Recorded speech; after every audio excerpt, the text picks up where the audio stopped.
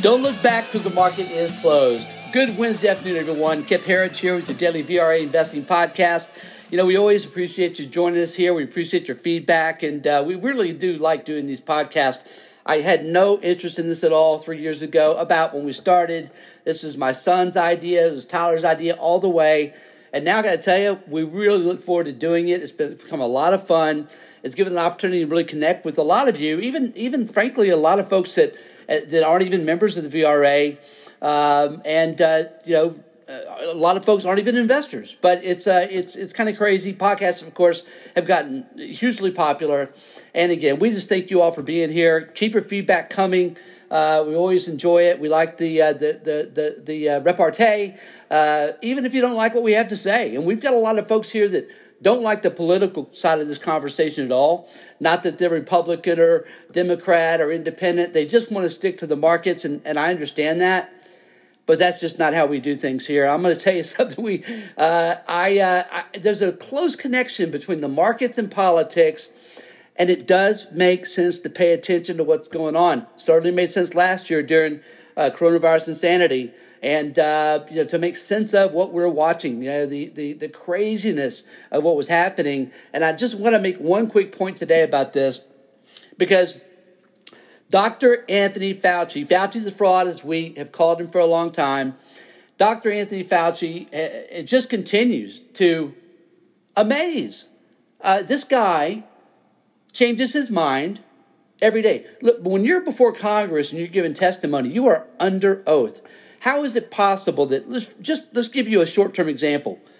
Less than a month ago, Fauci was speaking to Congress under oath, and Senator Rand Paul, and you may remember, they got into a heated back and forth about coronavirus and the origins of it. And this has been going on for long. There was just no way that the NIH, which of course he runs or at least has a significant control over, there was just no way that the National Institute of Health funded anything at the Wuhan virus. There's just no way that any leak, that if it did come from the Wuhan virus, had anything to do with U.S. funding. Did you see him today? Did you see him yesterday? He's completely changed his tune. He's opened the door to the possibility of both funding and of the virus leak. The bioweapon really is what it is, folks, leaking from the Wuhan lab. Wow. Honestly, you and I do this, there is no trial. They lock us up. The key is thrown away. We are Nazis. We are Hitler, right? This system, two systems of justice, and it's not even two. I don't even know how to separate anymore, but it really is nauseating. Our founding fathers, well, they wouldn't believe they were in the country they founded. That's how pathetic our system is now. When you are just a lying liar, you know what? You need to be purged, certainly from leadership, purged from anything to do with Congress or being in a position of authority, and frankly, purged from society. That's where this guy's going, but there's a whole laundry list of these people. And here's the reality of it, and this is the sad reality. We all know that nothing's going to happen, right? He'll keep his job. He's the highest paid government employee there is, and nothing's going to happen. But we're going to keep paying attention. We're going to keep calling it out, because that is what responsible, ethical people do, that take pride in being part of a society that operates based on at least some set of rules that should be in place, right? Okay, markets today. I got to tell you, and we wrote this morning. This feels to me, and Tyler covered this yesterday, it feels like a Goldilocks market. Maybe one of the most Goldilocks feeling markets that I can remember, where it almost doesn't matter what happens now. This market's going higher. Interest rates clearly aren't going to go any higher. They're just not. Again, hate to be a broken record here, but it's been the case. 3 years ago, we said when rates were 3.2% on the 10-year, I said rates were going to plummet, and they did. When I first said rates were going sub 1%, I got laughed out of the room. And, of course, that's what happened, okay? Rates are now, the 10-year's now at 1.57%. It's just not going to go much higher. And frankly, it doesn't matter if it does. What if rates go to 2%? What if they go to 2.5%? In what world does that matter? It doesn't matter at all. Because, again, our best bull market ever, 95 to 2000, the 10-year average better than 5%, right? It's 1.57% today. But again, it's gravity. There's just so much competition for money. There's so much liquidity out there. Even when the Fed, and this may be the first time you've heard this, but remember you heard it here first. Even when the Fed begins to start tapering their $120 billion every month in quantitative easing, because that's what's still going on right now. And almost nobody talks about that. The Fed's buying $120 billion a month, right? Well over $1 trillion a year still. Even with this economy being this strong. I have no idea why they're still doing this, by the way, but they are. But the theory had been, but wait till they start tapering, because watch yields explode higher. I'm going to tell you right now, that's not going to happen, and here's why. Because we still have negative rates in Japan. We still have negative rates throughout Europe, specifically Germany. That's gravity, okay? That's going to keep our rates low, unless their rates start to really spike. I don't see that happening either. But here's what's going to happen. When the Fed does start tapering, rates will keep going lower, and then the folks today, the PhD economists of today that are saying rates are going to spike higher, they'll change their tune, and they'll go, well, of course rates are going lower, because the Fed has stopped quantitative easing, so the economy is going to slow without all that stimulus. And that will be their excuse at that time for rates going lower. Look, if I'm wrong, I'll be the first to admit it, but we've been right. We think we're going to continue to be right, and the reason it matters is low rates act as a huge wind at the sails of corporate earnings, and really all of it, unless you're a retiree. And these are the folks that have really been damaged the most. Retirees that can't make any money on conservative investments. Everyone's being forced into equities, and of course that's why they did it, right? There is no alternative, Tina. That's exactly why they've done it. They want to force people into risk assets, and boy, have they ever done that.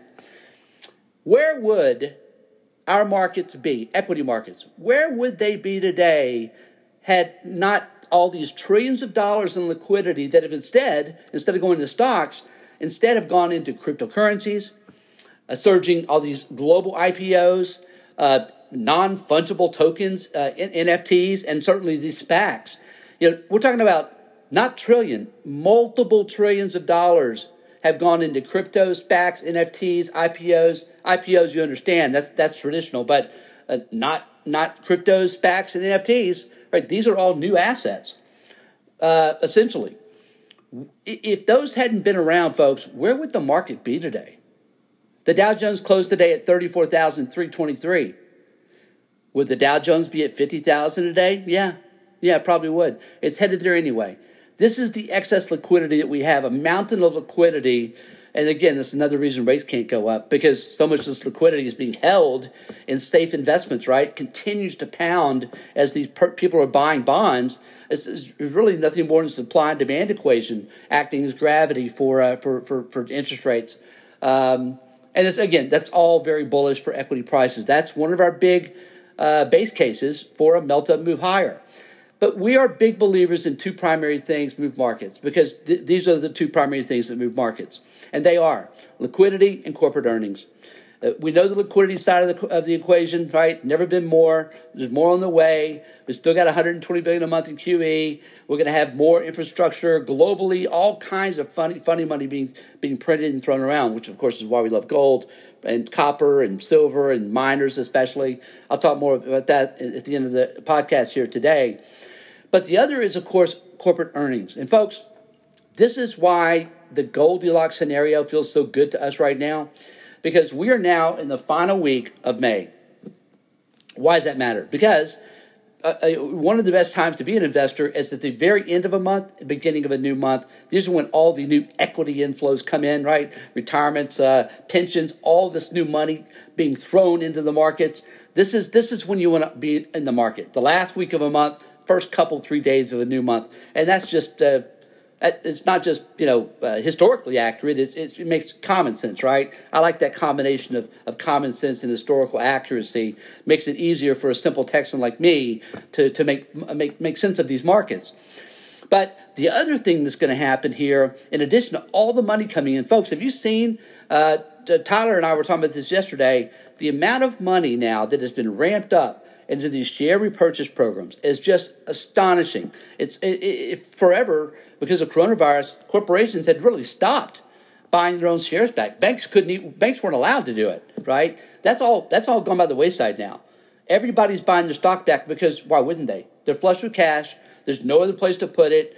Yeah, buy your stock back, increase your earnings, right? Increase your CEO pay. All those reasons that people hate buybacks for so long are happening again now. But the other thing that's happening now, folks, remember, we're going into June. June, the last month of second quarter. Why does that matter?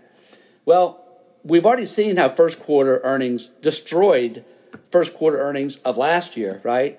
Wait till you see what's about to happen for Q2. Because the second quarter of 2020 was when earnings were destroyed. Well, this time, you're going to see the best earnings beats ever on record in the second quarter. So this is when we talk about Goldilocks, this is why that's the case, right? Everything is really lined up perfectly. I hate to even say that without knocking on wood, because, you never want to, that's just not the way the markets work, but here's the key. If everybody felt like me and like Tyler and probably like a lot of you listening today, I'd be concerned, but we're not. The fear and greed index yesterday hit 33. 33! We're 3% away from all-time highs. That's even in NASDAQ, right? Maybe 4%. Less than that, Dow Jones and S&P 500. It's crazy. And the fear and greed index is in fear territory. We're seeing it across the board in a lot of sentiment surveys. Of course, we know when we had our capitulation of about, 9 trading days ago, everybody had sold tech, right? Hedge funds were not only had sold tech, they were aggressively short tech. So this is when, again, the shorts are in there now, right? People have sold tech. They've got to come back and buy it. Tech is leading again. All right, let's talk about the markets. Thank you for allowing me to get some of those things off my chest today. As you can tell, I'm very excited about this market right now. I think we're getting ready to see a really interesting move higher. Remember, our target is 75,000 in the Dow by 2025. So we're very bullish. Dow Jones today up 10 points at 34,323. That was our loser on the day. Winner was Russell 2000. What a day today. Up almost 2% today. R2K needs to get going. That's a great sign for the domestic economy. And, of course, lower rates are going to help as well. But really, it's a sign that the U.S. economy is great. The Russell 2000 knows what's about to happen. Earnings are about to destroy. And good to see it get re-engaged. It had really been underperforming. That's good to see. Want to see it continue. NASDAQ today came in second, up 0.6%, up 80 points. Again, NASDAQ has been leading from the lows, what you want to see. Had the little mini panic shakeout. Got a lot of people bearish. Perfect setup for tech bulls, growth bulls. NASDAQ up 80 points today at 13,738. S&P 500 up 0.2% today at 41.95. The VIX now down to 17.36, down 7% today. Still so elevated. Tyler, again, talked about it yesterday, so elevated. The VIX, before this bull market, before the Dow Jones hits, let's call it 40,000. I think when the Dow Jones finally crosses 40,000, which is, 5,700 points away now. When the Dow Jones crosses 40,000, the VIX will likely be still in the 12 to 13 range. It's probably going to take a move to 45,000 in the Dow Jones to get the VIX down below 10 again, which is where it's been for before coronavirus insanity, which is where it stayed for a long time, 9, 10, 11 range. So that just tells you there's still a lot of fear in this market. Again, we see it in the sentiment indicators too, don't we? Let's take a look at our I want to talk about internals today. This is important. Really good day today in the internals. This is what we've been missing. Now, one day does not a market make. We need to see tomorrow, right? Have this this is Memorial Day week. So this is seasonally speaking a very good time to own stocks. And again, going into Q2, all the reasons we just talked about. But great internals today. NASDAQ advanced decline 3-1 positive. Booyah, right? Advanced decline, NYSE, better than 2-to-1 positives. This is a great day. But look at volume. Okay, volume. Now, about 3 hours ago, NASDAQ and NYSE volume were both over 80% up volume, okay? It didn't finish quite there, but these readings are good. NYSE, 78% up volume. NASDAQ, 76% up volume. Look, technicians, these guys that track this really like to see back-to-back days of 80% plus. So we're not going to get that. If you get one day of 90% of volume, that's a new buy signal. That's how these thrust buy signals work. So we're not going to have that. But if we can have another day tomorrow of, say, 75% plus up volume, boy, that's a really good sign. And again, great day today all the way around. New 52 highs and lows, which have continued to crush. Today, 250-ish, 255 stocks hit new 52-week highs to only about 65, hitting new 52-week lows. Very good day today in the internals. That's the under the hood. We care a lot about that here for short-term directional moves. And longer term, they're at all-time highs. So it's very good. Same thing's happening in Europe, by the way. Again, Tyler's been covering the foreign markets a lot because they're hitting all-time highs as well. So this is that rising tide lifts all boats, right? We're seeing it happen right now. As much as I hate China, it's probably a good buy as well. In our sector watch today, we had, of our 11 S&P 500 sectors, we had, 7 finished higher, 4 finished lower, really nothing on the downside to speak of. Energy today up 0.9%. Consumer discretionary up 0.9%. The rest is all up around 4 or 0.5%. Again, solid day today. In our commodity watch today, gold today kind of quiet, down $1, $18.96. Again, finally getting it back above $1,900 an ounce. We love precious metals and miners here. They are short-term overbought, just a little bit. Gold's extreme overbought. We'd like to see some consolidation here. Frankly, I'm not sure we're going to get it. This is a great scenario for precious metals and miners. Not only do we have a weaker dollar, right, but we have negative real rates that are only becoming more and more negative. You determine negative rates, the real interest rate by taking the 10-year yield and minus from that the rate of inflation. Now, the CPI, will call it 2% inflation. We all know, of course, it's much higher than that. But even using that, with a 10-year of 1.5%, you can see we definitely have real rates that are negative. They're probably really negative, and they're only going to become more so as rates continue to come down. And inflation is going to continue to be stubborn, even if most of it is transitory. We know the reality about inflation. The CPI numbers, they've always been baked. They've cooked. The books are cooked, and all it takes is common sense to know that. But look, this is a great setup for precious metals and miners. Again, weaker dollar. This group's ready to go, we believe. Gold today, again, a little soft, $18.96 an ounce. Silver today, also a little soft, down 29 cents an ounce at $27.77.